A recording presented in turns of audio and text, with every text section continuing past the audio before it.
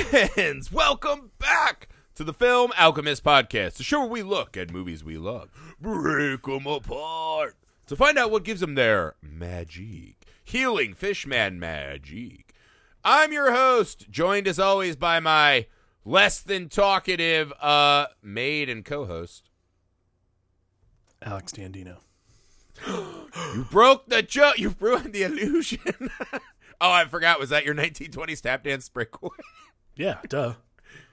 Okay, duh. Well, shame on me. Yeah, all right, guys, before asshole. we dive into Jeez. today's love affair, a little business. Please take a second and leave us a rating and review wherever you find the show, especially if that happens to be Apple Podcast app. Helps us out, guys. We appreciate it. Quick 5-star, quick sentence or two about why you love spending time with us. Thank you, guys. On that same note, we're on all the social media you're on. That's a great way for you guys to help us out, too. Share us with your friends, man. Share the show. Let your other movie-loving friends know that we're here. We thank you in advance. You can email the show, filmalchemistpod@gmail.com.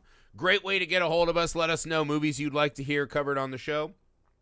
New, old, theme for a month, guest host, anything like that. You guys let us know. We'll put it on the list. We've gotten some really good ones, so thank you guys in advance. Go to YouTube. Subscribe to our YouTube channel. We're not just beautiful voices. We're also beautiful humans in the flesh that you can watch on YouTube. Our channel is called Film Alchemist. You can see video versions of this podcast and other stuff we're cooking up over there. So get on it, guys. Thank you. All right. Enough business. This February, the month of Amour. Ooh. Yeah. Interspecies Erotica Month here on Film Alchemist. It just sounds so gross. I think Kevin Smith ruined that phrase. He did. I don't know. Maybe that phrase was ruined before. Inhuman Love? Inhuman Romance? That's better. Inhuman Romance. Inhuman Romance. Yeah, it sounds less gross, less seedy. All right, guys. We're starting the month off, right? So these are all movies where man or woman falls in love with a non-human entity. Today, one of my all-time favorite movies to ever win the Academy Award for Best Picture, The Shape of Water. Guillermo del Toro. Just bringing everything that I've always loved about him to absolute pitch-perfect fruition. Alex, walk me through your opening thoughts on The Shape of Water. I also love this movie. It's also pretty rare on this pod that we actually discuss Best Picture winners. I think the last time we did it was, the only time we've ever done it is like Parasite. Yeah, and to be fair, I am just an absolute full-on cult of Oscar. I love the Academy Awards. You not so much, so I don't tempt the fates, but I thought this one would be absolutely perfection. This is perfect for this month of Amour. Like I said, love this movie. It is Guillermo del Toro doing everything he does best, which is make me feel weird about interspecies love, which is fine in this movie. Make me curious about things that I was not curious about before, and just in general, give me the whimsy that I was looking for, and what otherwise, and in the hands of another director, might just be sort of a little too Cronenberg-y for my taste for this kind of tale. Yeah, I'm always fascinated by movies, and if we're being really honest, I don't think there's an enormous list, right, of movies that you see and you're like, that movie had to be made by that director. Yes. No one else could have made this movie. I mean, you could have, but not to the level that he got it to, right? Right. And this movie illustrates my favorite thing about Del Toro, right? He's pretty not infamous, but well-known, right? For his love of monsters and all things horror and this and that. What I like about Del Toro, though, is even if you watch the Hellboy movies, Devil's Backbone, Pan's Labyrinth, this and that, the thing I really love about Del Toro is his love for monsters comes through. Yes. Enormously, right? He doesn't look at the monster as an inherently evil destruction device, right? I think a lot of us like monster movies and we like creature features, but a lot of directors who work in this medium, they use them as weapons against us, right? Right. What I love is that Del Toro takes real care, and the monsters are usually some kind of blank slate with which humans can project their worst and or best qualities off of. Right. And I think this movie, he does that as charmingly as he's ever done. Mm-hmm. And I would also say I think this is probably the best actual cast of characters. Every character in this movie is so perfect. Yes. Every small character is just perfectly cast, amazingly acted. I really do. I mean, it feels like the confluence that he's been working towards, right? And I don't know that every director gets that movie, right? Where that was the peak of everything that I love about that guy. And it was just awesome. And to see him actually win an Academy Award, to see a movie like this win so many prizes, I thought was just phenomenal. It was not expected either. Yeah, right? Well, I mean, immediately, because I was telling you, one of the things that pissed me off the most, I love this movie. Yeah. Loved. Like, this is one of those, I'm like, this feels like it was made just for me movies. I love when you find that movie, and you're like, they know exactly what my little heart wants. And I was telling you, I used to watch Bill Maher back in the day, and he used to always use this as his, like, Hollywood's out of touch and stupid movie, right? Oh, the fish fucker movie. Right. And it always bothered me that that's what people always just take away from this movie. And see, I'm the opposite of you. I never thought it was weird at all. I think it's just fucking awesome. And well, I think I think is kind of I think you hit the nail on the head. Like, that scene particularly is, in my opinion, very beautiful. Like, oh man. When I actually rewound and watched that scene again today when I was watching the movie, just because it is like, it transcends a lot of this. It transcends a lot to me, and it becomes much more. It's not even about romance. Like, it just feels very intimate, like two people who are. I don't know how to describe it properly, to be honest with you. Like, it is just this sort of beautiful, intimate moment that you see between two souls almost. Like, it's pretty fascinating to me. Yeah, souls with secret dick compartments. So, like, I get it. There are jokes to be made. For yeah, sure. Look, it's not Bill Maher should make better ones as a professional comedian. I actually think it's pretty low hanging fruit. I think Guillermo del Toro. Yeah, it is. Sorry, pun not intended. But I think Guillermo del Toro is a smart enough director to also know that that's what's going to happen. And you don't create a creature. You don't create prosthetics and creatures like that and then do that in a movie and not expect to catch like something funny. That's the way it is. Well, I mean, honestly, it's just I never thought it had a chance. I was like, this is by far the best movie of the year. And usually whatever movie I think that's the case for, it doesn't happen. And I was just like, everyone's going to just say it's the fish fucker movie. And when it pulled through, I was like, there is something to be said about this. Gets back to what we talked about with Total Recall, right? The Seth Rogen quote. Audiences will let you go as far out as you want. And this movie proves that. That year, which was the 90th Academy Awards, it was The Shape of Water, Call Me By Your Name, Darkest Hour, Dunkirk, Get Out, Lady Bird, Phantom Thread, The Post, and 3 Billboards Outside Ebbing, Missouri. So that's like, a fucking tough that's a crowd. fucking. Actually, I'll say this: that year was the first year I had watched the Oscars in a long time, and it was like, all these movies were actually very good and deserved to be nominated for Oscars. I'm kind of surprised, and like, I was very surprised when The Shape of Water won, pleasantly, of course, because I did enjoy The Shape of Water. But it was super fascinating to have movies like Call Me By Your Name, Darkest Hour, which is a biopic. Like, those are always the ones that end up getting the spot just because of the nature of what they're made about. And then Get Out won Best Screenplay. And I'm like, hang on. Things are very different this year. I think we're finally like getting over the fact that nobody wants to watch a movie about old white guys for like maybe 20 minutes. But that is what's so wonderful about The Shape of Water. And Exhibit A, The Post. Exhibit B, The Darkest Hour. Yeah, exactly. But that, I think, is what makes The Shape of Water so fascinating to me, is that everything about it is unexpected. It should not be it should be a weird, quirky little movie that we all talk about in hushed tones and maybe get a Criterion DVD of. What it is this beautiful, sweeping, romantic movie that is also this like sci-fi sort of genre thriller that does so much work at all times to just make you believe everything that's happening is happening. And look, this movie could be written off very quickly, but it's not, because everything about it feels real, and that is the power of this movie. Yeah, and I think a lot of people are probably screaming at their audio devices right now. Pan's Labyrinth was peak Del Toro. Sure, like absolutely, Of that course. movie's amazing. It's a wonderful movie.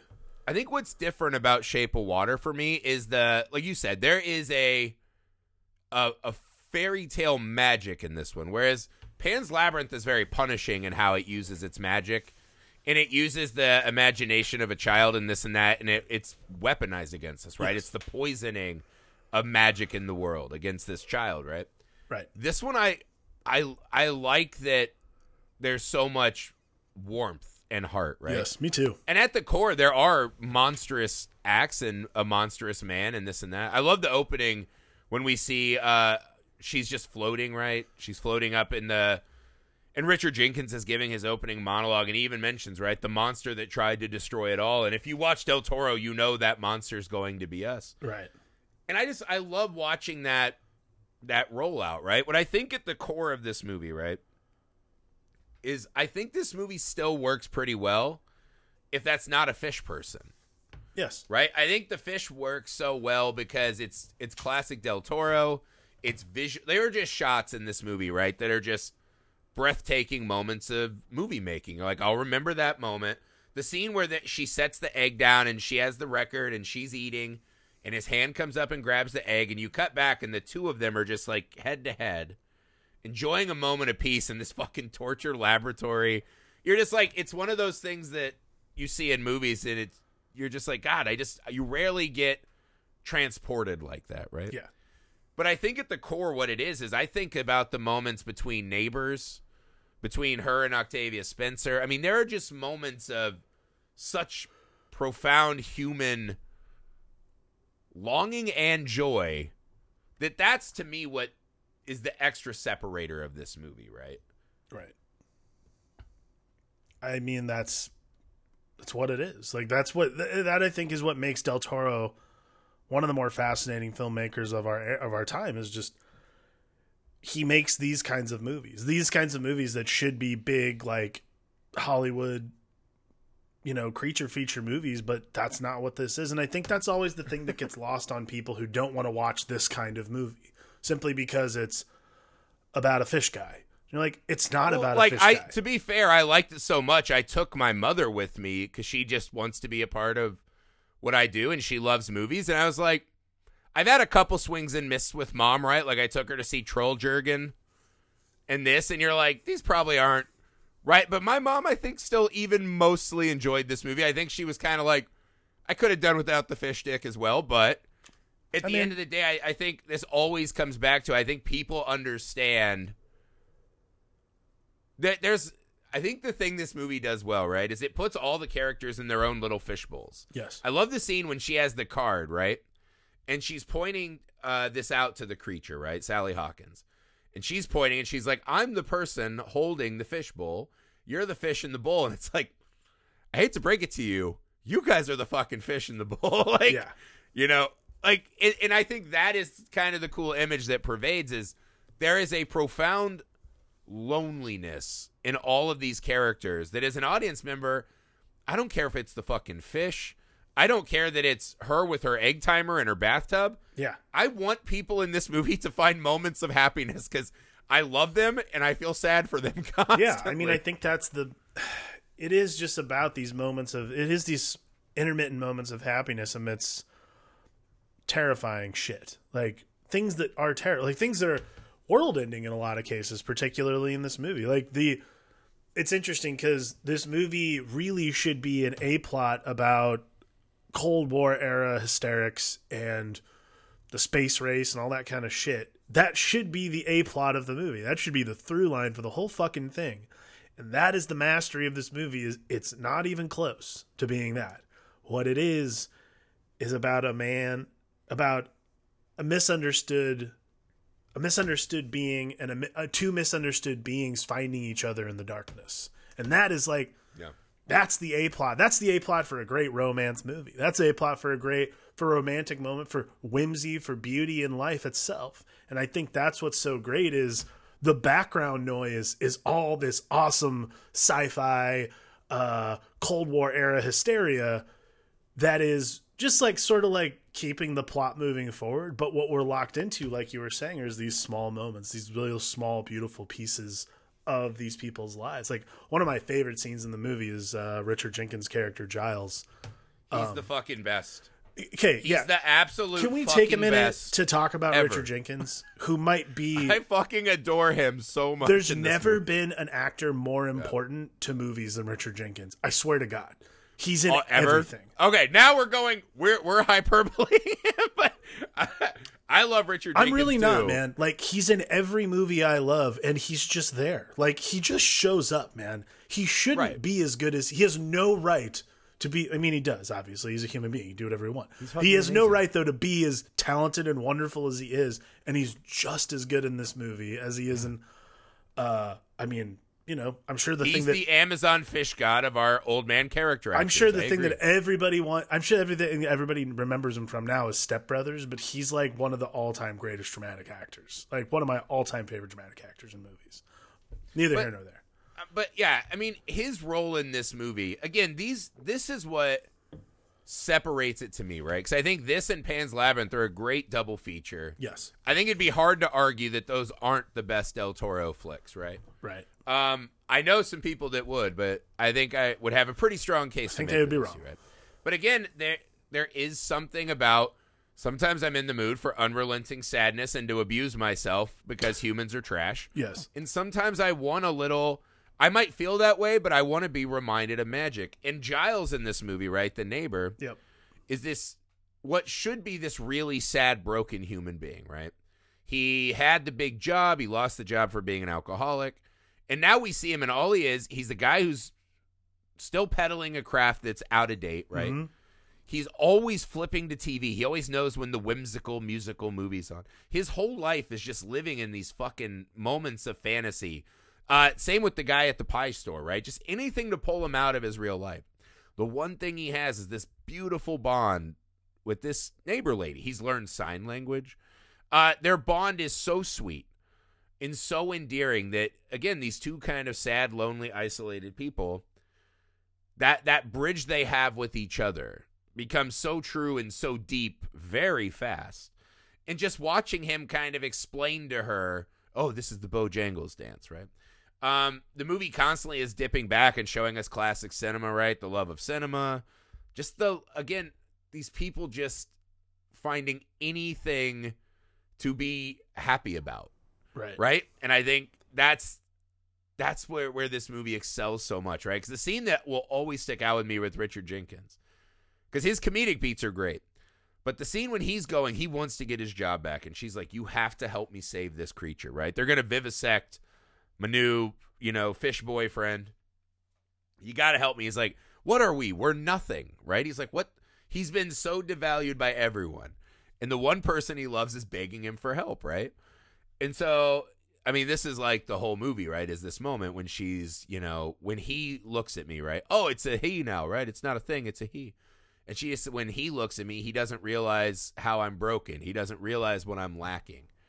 Right? And her and Richard Jenkins have a, tussle. Like, it looks like he's just done with her. He's like, don't ask me to inconvenience myself. Right. And then he goes on this back-to-back, just two horrendous moments, right? He's not getting his job back.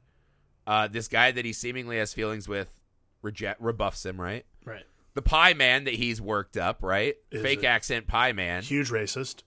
Yeah, racist and rebuffs him, right? Yes. And, is also homophobic to him. So he's done eating the shitty pie. He comes back, and this is the moment when he knocks on the door and just opens it, and he's just like, whatever this thing is, it's your light in the darkness, and you need that. Yeah. And what he's saying is, I fucking need that, right? And you're the only thing I have. So and his willingness to go out on a limb, right? I mean, it's beautiful. I love the interplay with those two in this film.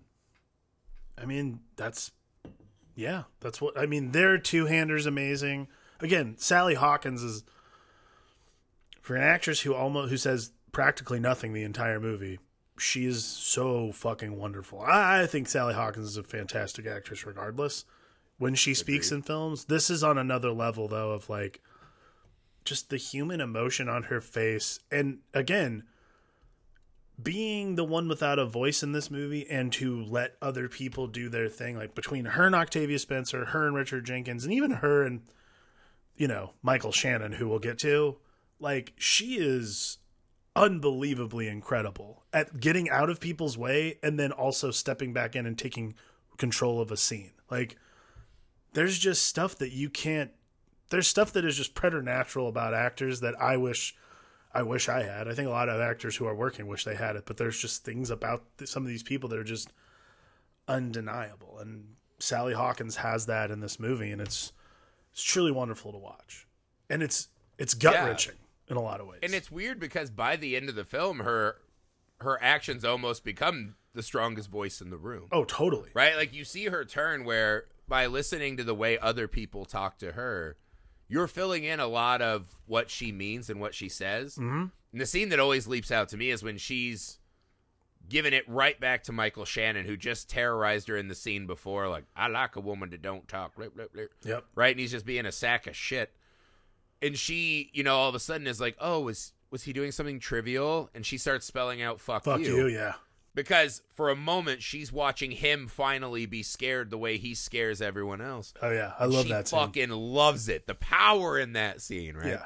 Really, to me, the Sally Hawkins beat that I think everyone takes away from this movie, right, is because at the start of the movie, she seems so small and mousy, and you're almost afraid for her. You're like, this seems like a rough world, right? Like, right. She's in this tough facility, and there's a fucking monster and whatever.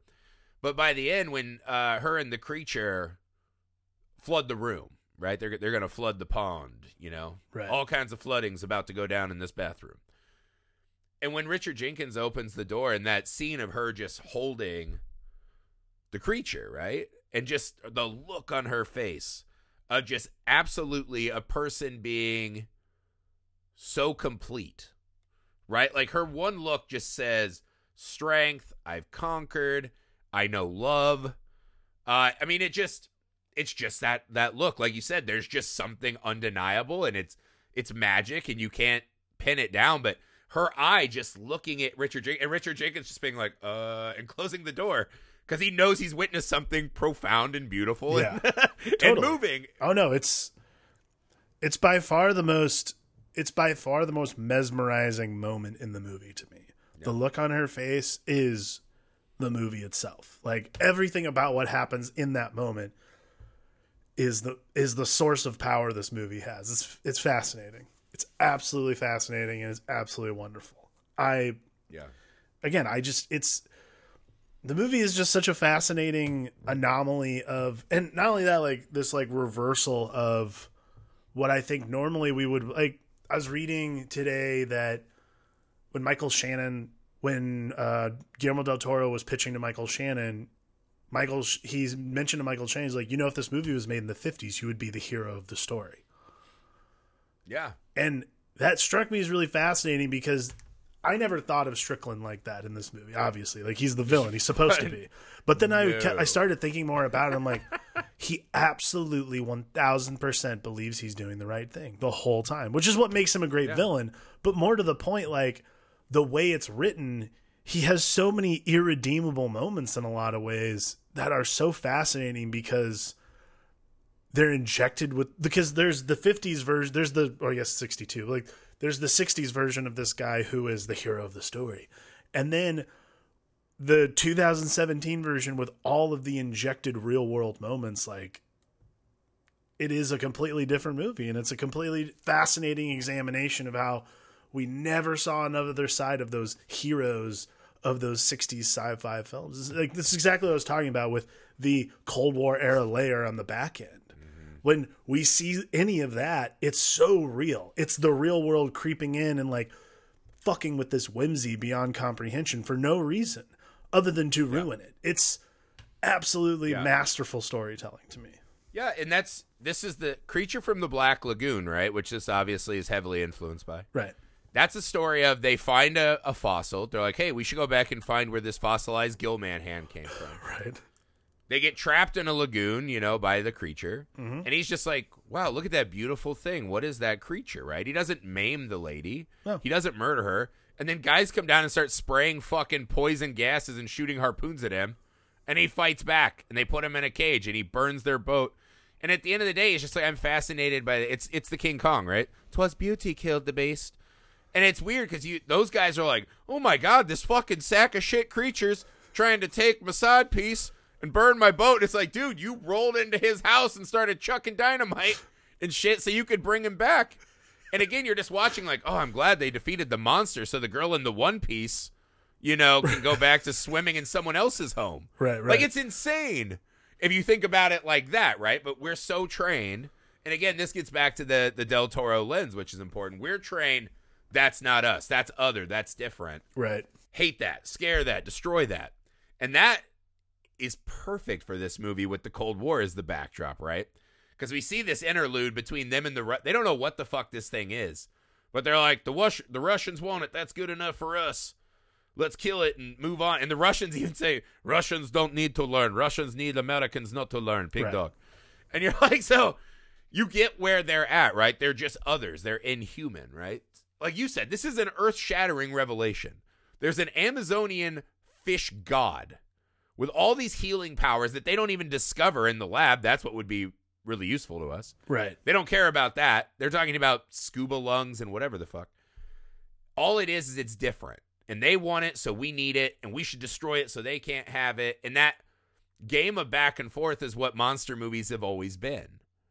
And so, yeah, Strickland, his journey through being the American ideal man is masterfully laid out in this film. Yes. I love this movie. I feel like that's me too. It's one of those rare movies I watch where it's like I am just absolutely ferried away into this beautiful, fable. I fucking adore this movie. I took my wife to see this movie, and it was like one of those things. Like we both wanted to see it because we both love Guillermo del Toro. But like my wife's a big into vintage clothing, so she really wanted to go because it's 60s, it's all retro. Like that style is very relevant to her, and she likes all that kind of stuff. So obviously I'm going because I'm a fucking nerd and I like Guillermo del Toro movies. And then we step into this movie and like all the things we came in with the preconceived notions of what we wanted to see. And this is, again, like they all melt away.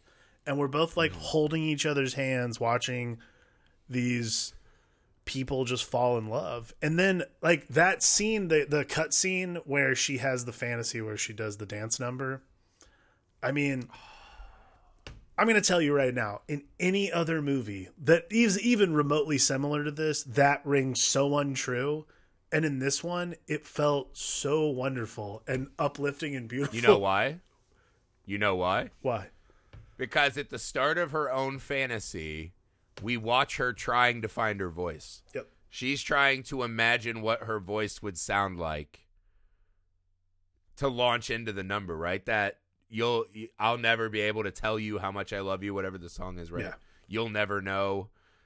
Watching her try to find her voice for that 30 seconds at the start, that meek voice before she erupts out into full-on fantasy. Oh my God. Watching her travel that road, that's what makes it so earnest. It's just beautiful, and man. Well, it's weird that that's the fantasy in the movie as she's sitting there with this fish boyfriend, and I know, but that's what I mean. That's the crazy thing. That's the fantasy in the movie, you know? Yeah.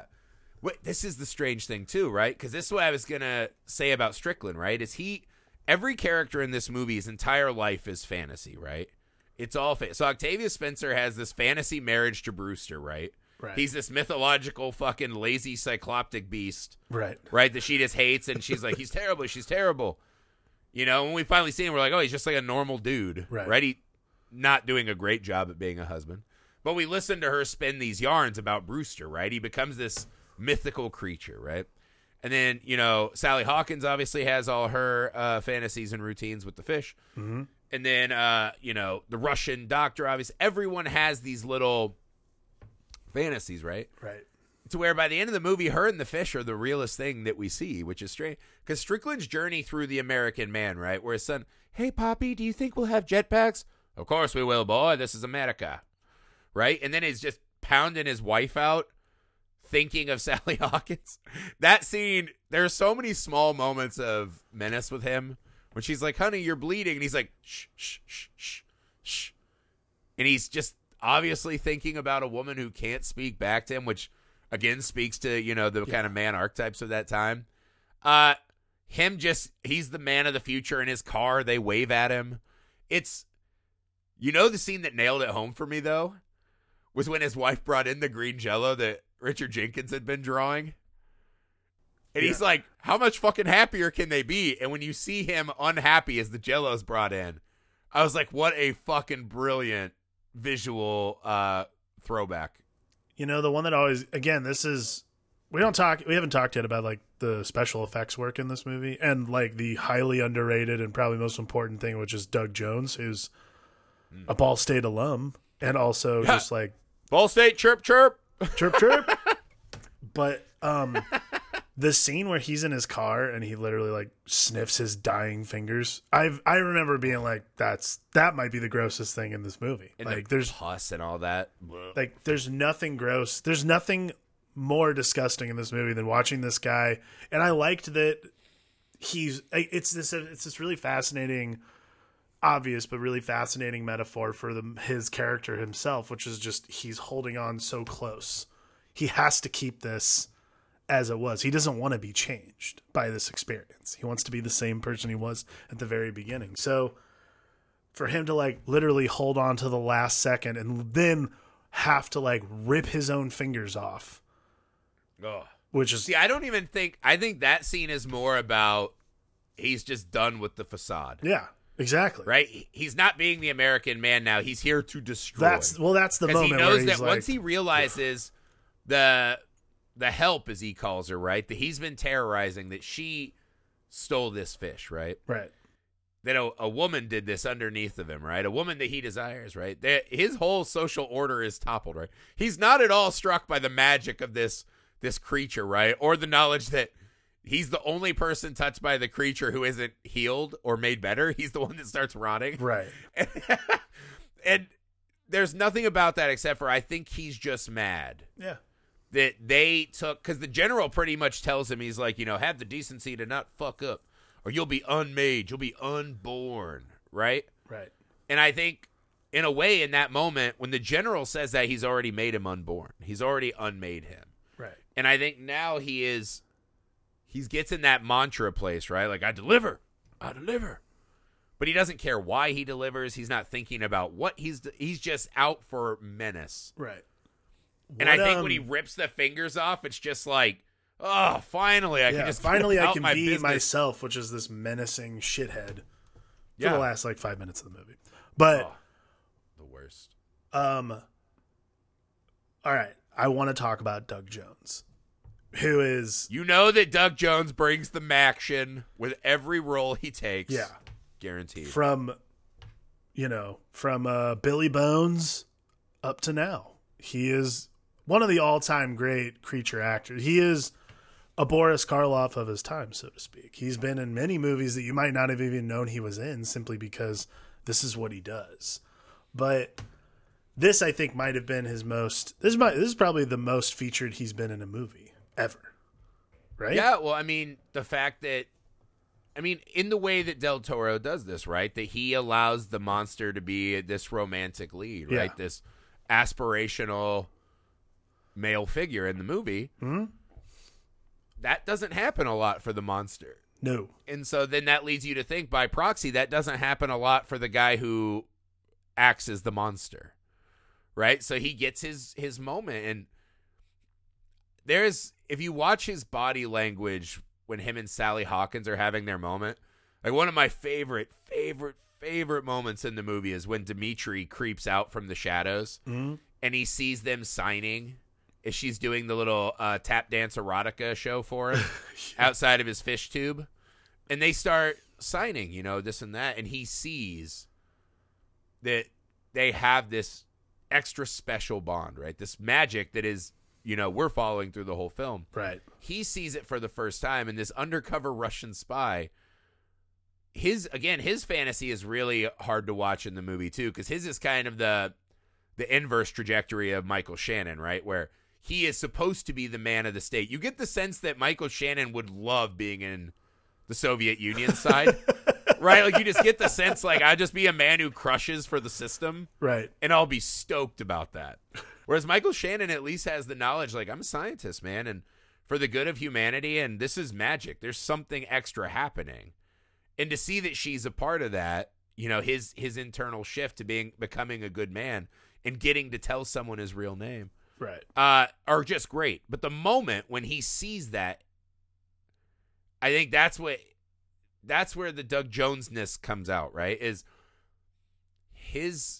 the way that through just a gentle caress, Right. or the way he reacts when she touches his chest, or the way he goes to embrace her, right? That has to look like alien to us, but be universally recognizable as a moment of tenderness. I mean, I think it's one of those things. I don't think any of us will ever fully appreciate how good he is. If that makes sense. I don't think so either. And I think it'll take a very long time, I think, for any of us to be able to understand the depth with which he takes characters, because he knows that he knows that while his face is not being seen, he knows that everything else. He has to be so much more than everyone else. If his face can't be seen, he has to make that real for us. Like, how many movies have we watched where people are just going to sit in a rubber suit and not make an effort? Like, you're going to, like, you know, motion back and forth. Like the Doug Jones performance, anytime he's in one of these situations, where I think the only time I've ever seen him not in a costume or not in some form of makeup might have been that movie. It was an indie that they shot in Muncie with the Ball State crew. Yeah. That might be the only time I've ever seen him in a dramatic role without any makeup on at all. But to me, that is the artistry of Doug Jones, and that's the thing that will make all of us in like 10 or 20 years look back at all the movies he's done and be like, oh my God, how did we just totally overlook this? Like, this guy is lifetime achievement material, you know? This is a person who's brought things to life. Especially in this one, right? Totally. Where the monster facade, right? Because I do think sometimes playing in a mask or this and that can help an actor, right? 'Cause you have something to build you into this fantasy, right? Absolutely. And it's funny that he already played Abe Sapien, right? Uh-huh. And got his voice replaced by Dr. Niles Crane, who, glorious dulcet tones. But I know I read about, he talked about how much that hurt him. He's like, I can do this performance. And they're like, no, we just want your lanky body. Right. And then it happened to him with Silver Surfer. Yeah. And then he got to be Abe Sapien, you know, and do the voice in Hellboy 2. Which was great. That was great. But this is the movie where they said, so you have all this creature makeup and this and that, but it almost becomes an absolute hindrance to the performance you would naturally give as a man falling in love with a woman, right? Yeah. Now you are falling in love with a woman, but it'd be like me, like a sentient candle, right? A Gwyneth Paltrow candle explodes in your house, and in the fiery wreckage, you're like, how am I going to love and have intercourse with the fiery wax of that candle? Right. And it's like, wow, that's a lot to process. That's what he's doing. This is something, I mean, that is, I guess that's not all the way true, because in the Amazon, he's come across other humans. I don't know if he's just out there slinging fish sticks all over the place. But watching, and that's something Doug Jones has to build into the character, right? Does this guy have like a fish tender? I don't know. But watching him find those intimate moments of tenderness across species lines, that is, I mean, that's hard to do. That's really hard to do. And especially when you're in all that shit.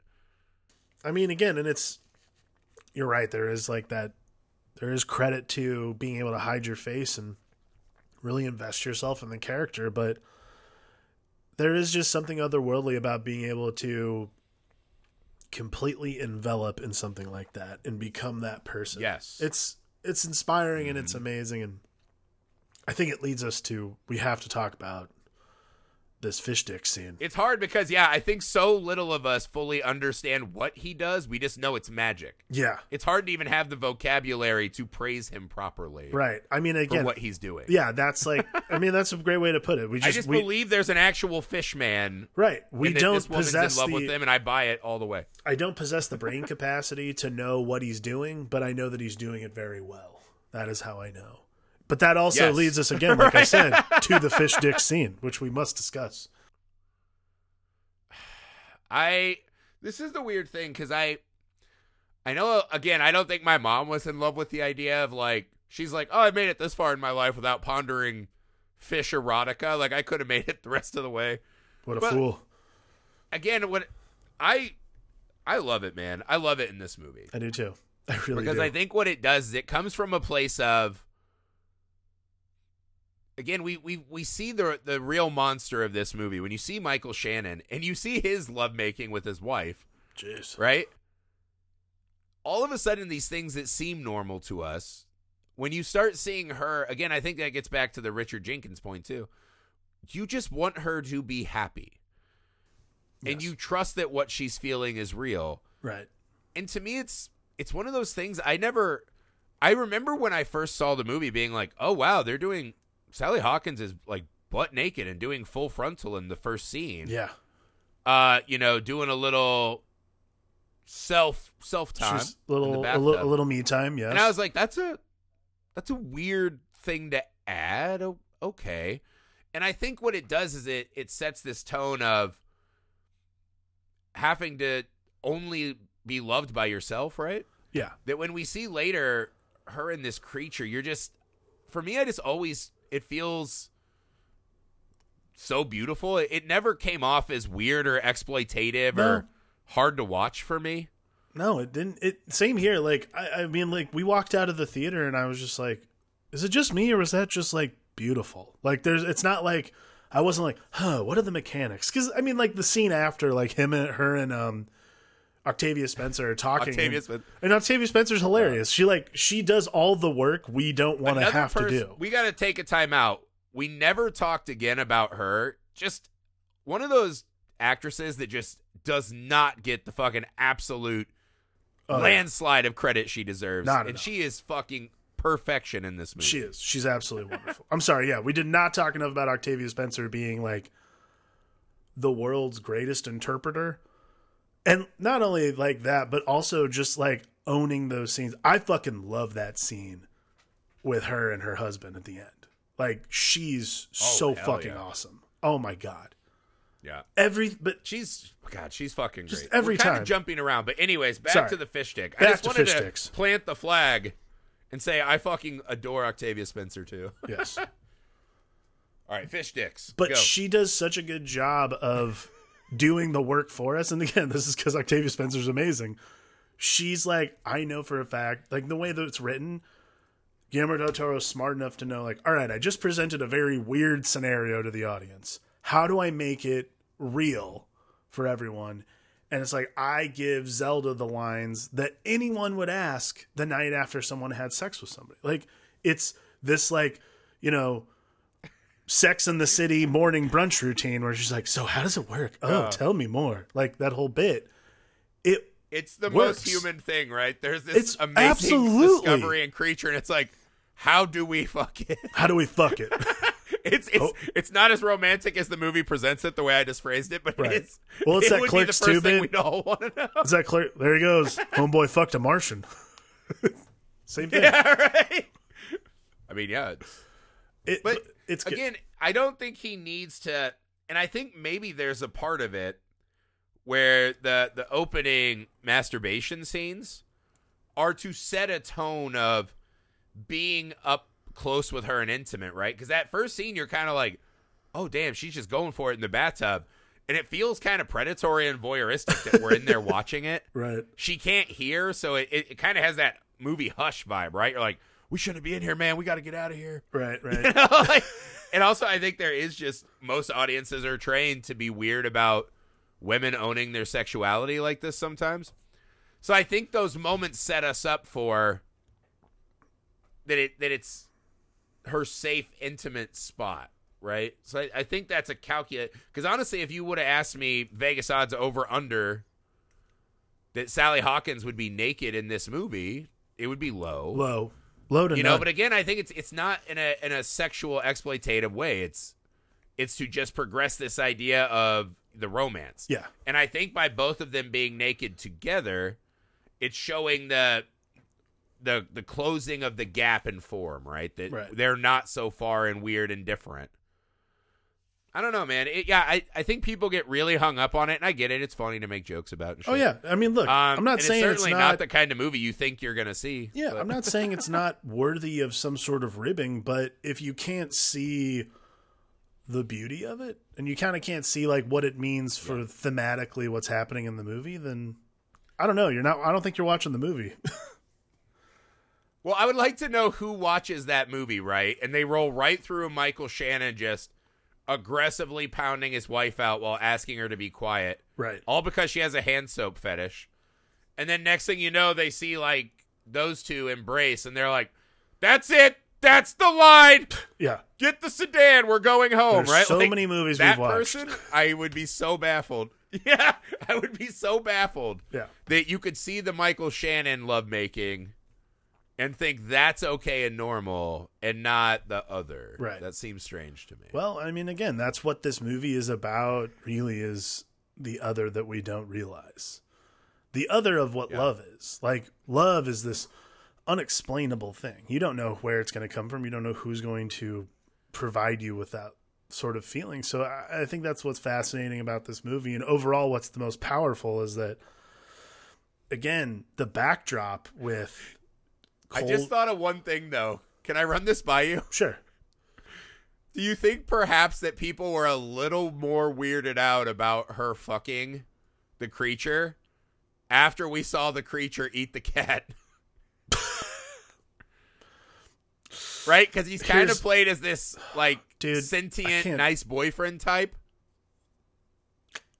There's a joke there. I think the eating the cat reminds us of the feral wild animal side. Right. And maybe that helped build the maybe if he doesn't mouth that cat, we're just like, he's just a good misunderstood boyfriend in a tub. Right.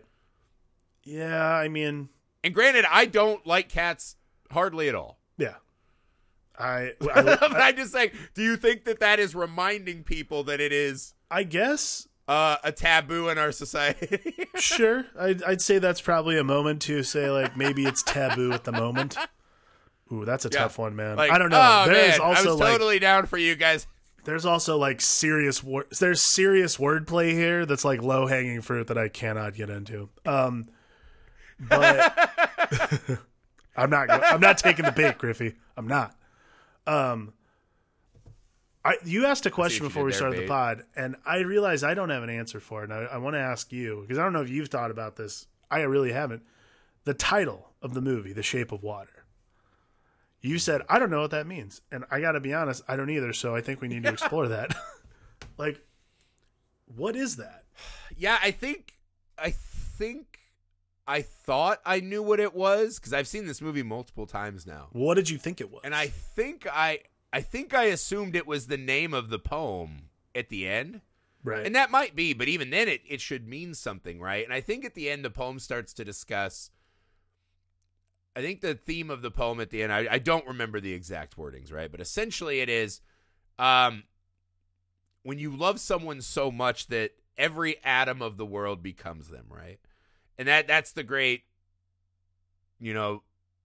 elemental ability of water, is it can change and take form. And so I think the shape of water, right, is referring to the way that when you find someone and you can be completely at ease with them, right? Because I never loved this in movies, right? The whole idea that we'll find a soulmate and it makes life perfect. I think it's a weird thing that humans do where we're like, someone else can fix all the empty holes in our soul. It's like, no, they can't. They can make it more tolerable. Right. Right, but I think this movie is saying something like, when you're in the presence of such a romance, right?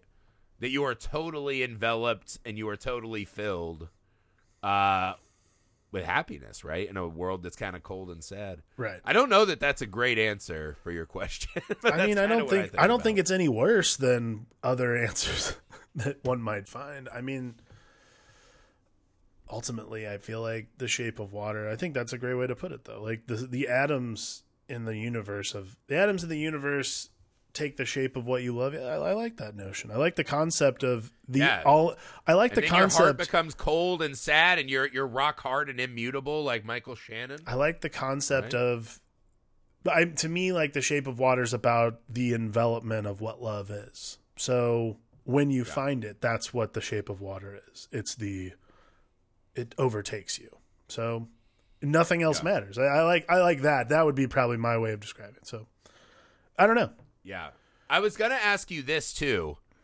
Somehow in all the times of me watching this film, I had totally spaced the fact that they gave her what feels like it could be construed as a mythical origin story, right? That she is found by people near an orphanage. She's found by the river with these marks on her neck that they assume are wounds, right? That severed her vocal cord, right? I had totally spaced the thought that this feels like a Little Mermaid setup almost, right? Weirdly enough, I don't know how that never fucking clicked with me. The Little Mermaid parallel, right? That she could be, and maybe that's why people are so drawn to her, is she is also a mythical creature. I mean, I think that's completely I gotta plausible. say, if she is, I don't know that I love that as much. I mean, I don't know. I mean, to me, it's a fairy tale no matter what. So I am willing to sit here. I'm willing to sit there and accept whatever reality Guillermo del Toro puts forth. So to me, sure, that is what I think. But that is what I think I like the most about it, is like, that's the story we hear. The story could be very plain, or the story could be very fanciful. Yeah. But like, that is True. why I think that's why I think it works so well, because it is of the ilk of fairy tales. So of course she should have some sort of fairy tale origin. And a lot of times in fairy tales, you often have characters who wake up not realizing who they are. That's part of the story. That's part of the play of a great fairy tale. So to me, for Sally Hawkins' character to not know who she is, only to find that at the end, like when her true self is revealed, when her gills open up, so to speak. That to me actually is quite beautiful. It's another great play on the fairy tale aspect of what Del Toro's doing. Yeah, and I mean, it's a lovely moment. I remember the first time seeing the movie and being like, how the fuck did I not know that was coming? That's so good. But there's a part of it, I think I've always thought of the movie as, she knew cruelty so young, right? That she is perfectly placed as a human who has suffered, right? Right. To understand the value of making a connection with her shut-in neighbor, right? Who's a troubled man himself, right? Or, her friendship with Octavia Spencer and, cherishing that. And that when she sees this monster, that just by the way it looks at her, she knows it's not a monster because she's experienced, human monsters before. So I think that always really worked for me.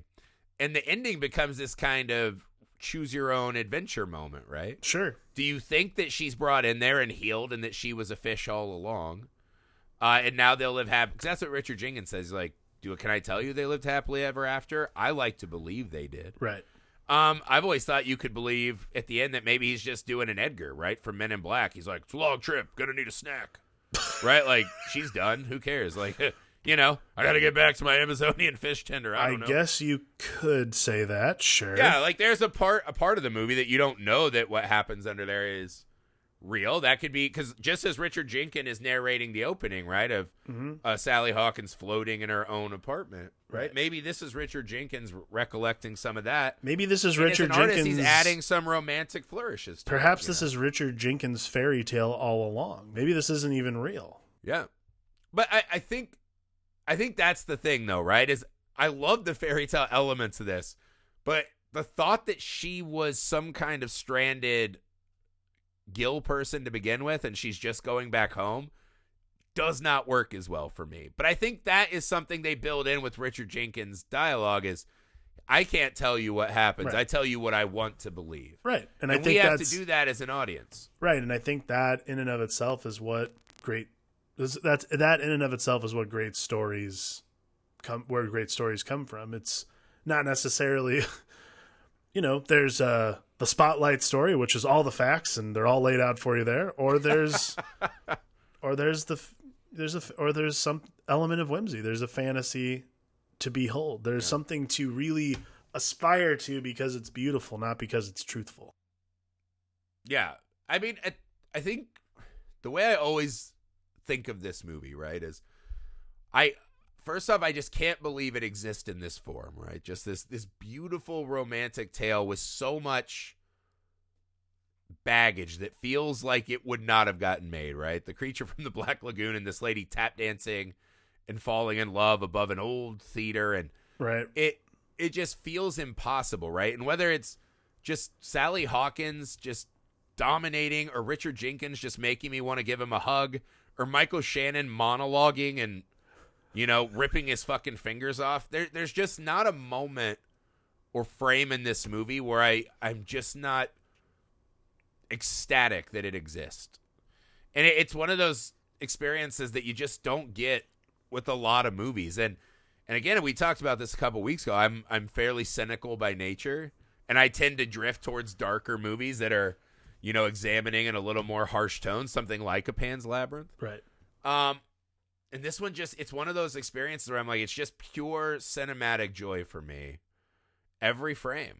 I don't know. It's weird. I feel like, I don't know if we've been very insightful or whatever. I feel like I could just for like an hour just be like, that was awesome. That was awesome. Yeah. I mean, I think that's the thing about this movie is I don't think either of us can necessarily say we've been insightful. I mean, sure we could, I guess, but it's one of those things I will tell where people I have been. I don't feel like I don't think I need to posture or theorize about this movie, because what I would say is just watch this. Watch this and feel the love and feel how beautiful this story is about people who find each other. I mean, not people, I guess, but souls that find one another. Souls. I like the way you said that. Souls. Souls that find one another. Yeah. Well done. Well done to everyone involved. An absolute masterclass across the board. That's it for The Shape of Water. Hit us up by email or on socials. What's the body count for the fish man? How long is this guy, like 500 years old? How long has this been going down? Is this a Highlander romance? I don't know. Although Connor McLeod was also slinging swords. Let us know. Please leave us a rating and review wherever you find the show. Please subscribe to our YouTube channel, Film Alchemist. Email the show, filmalchemistpod@gmail.com. Find us on your socials. We'll be back next week. It's Man Meets Machine in the bedroom. The movie Her. Love that one too. Can't wait to get to it. Again, we have some cool new stuff coming. We'll have a couple Tuesday episodes that we'll let you know about when we know. Until then, for the Film Alchemist, I'm Josh Griffey. I'm Alex Dandino.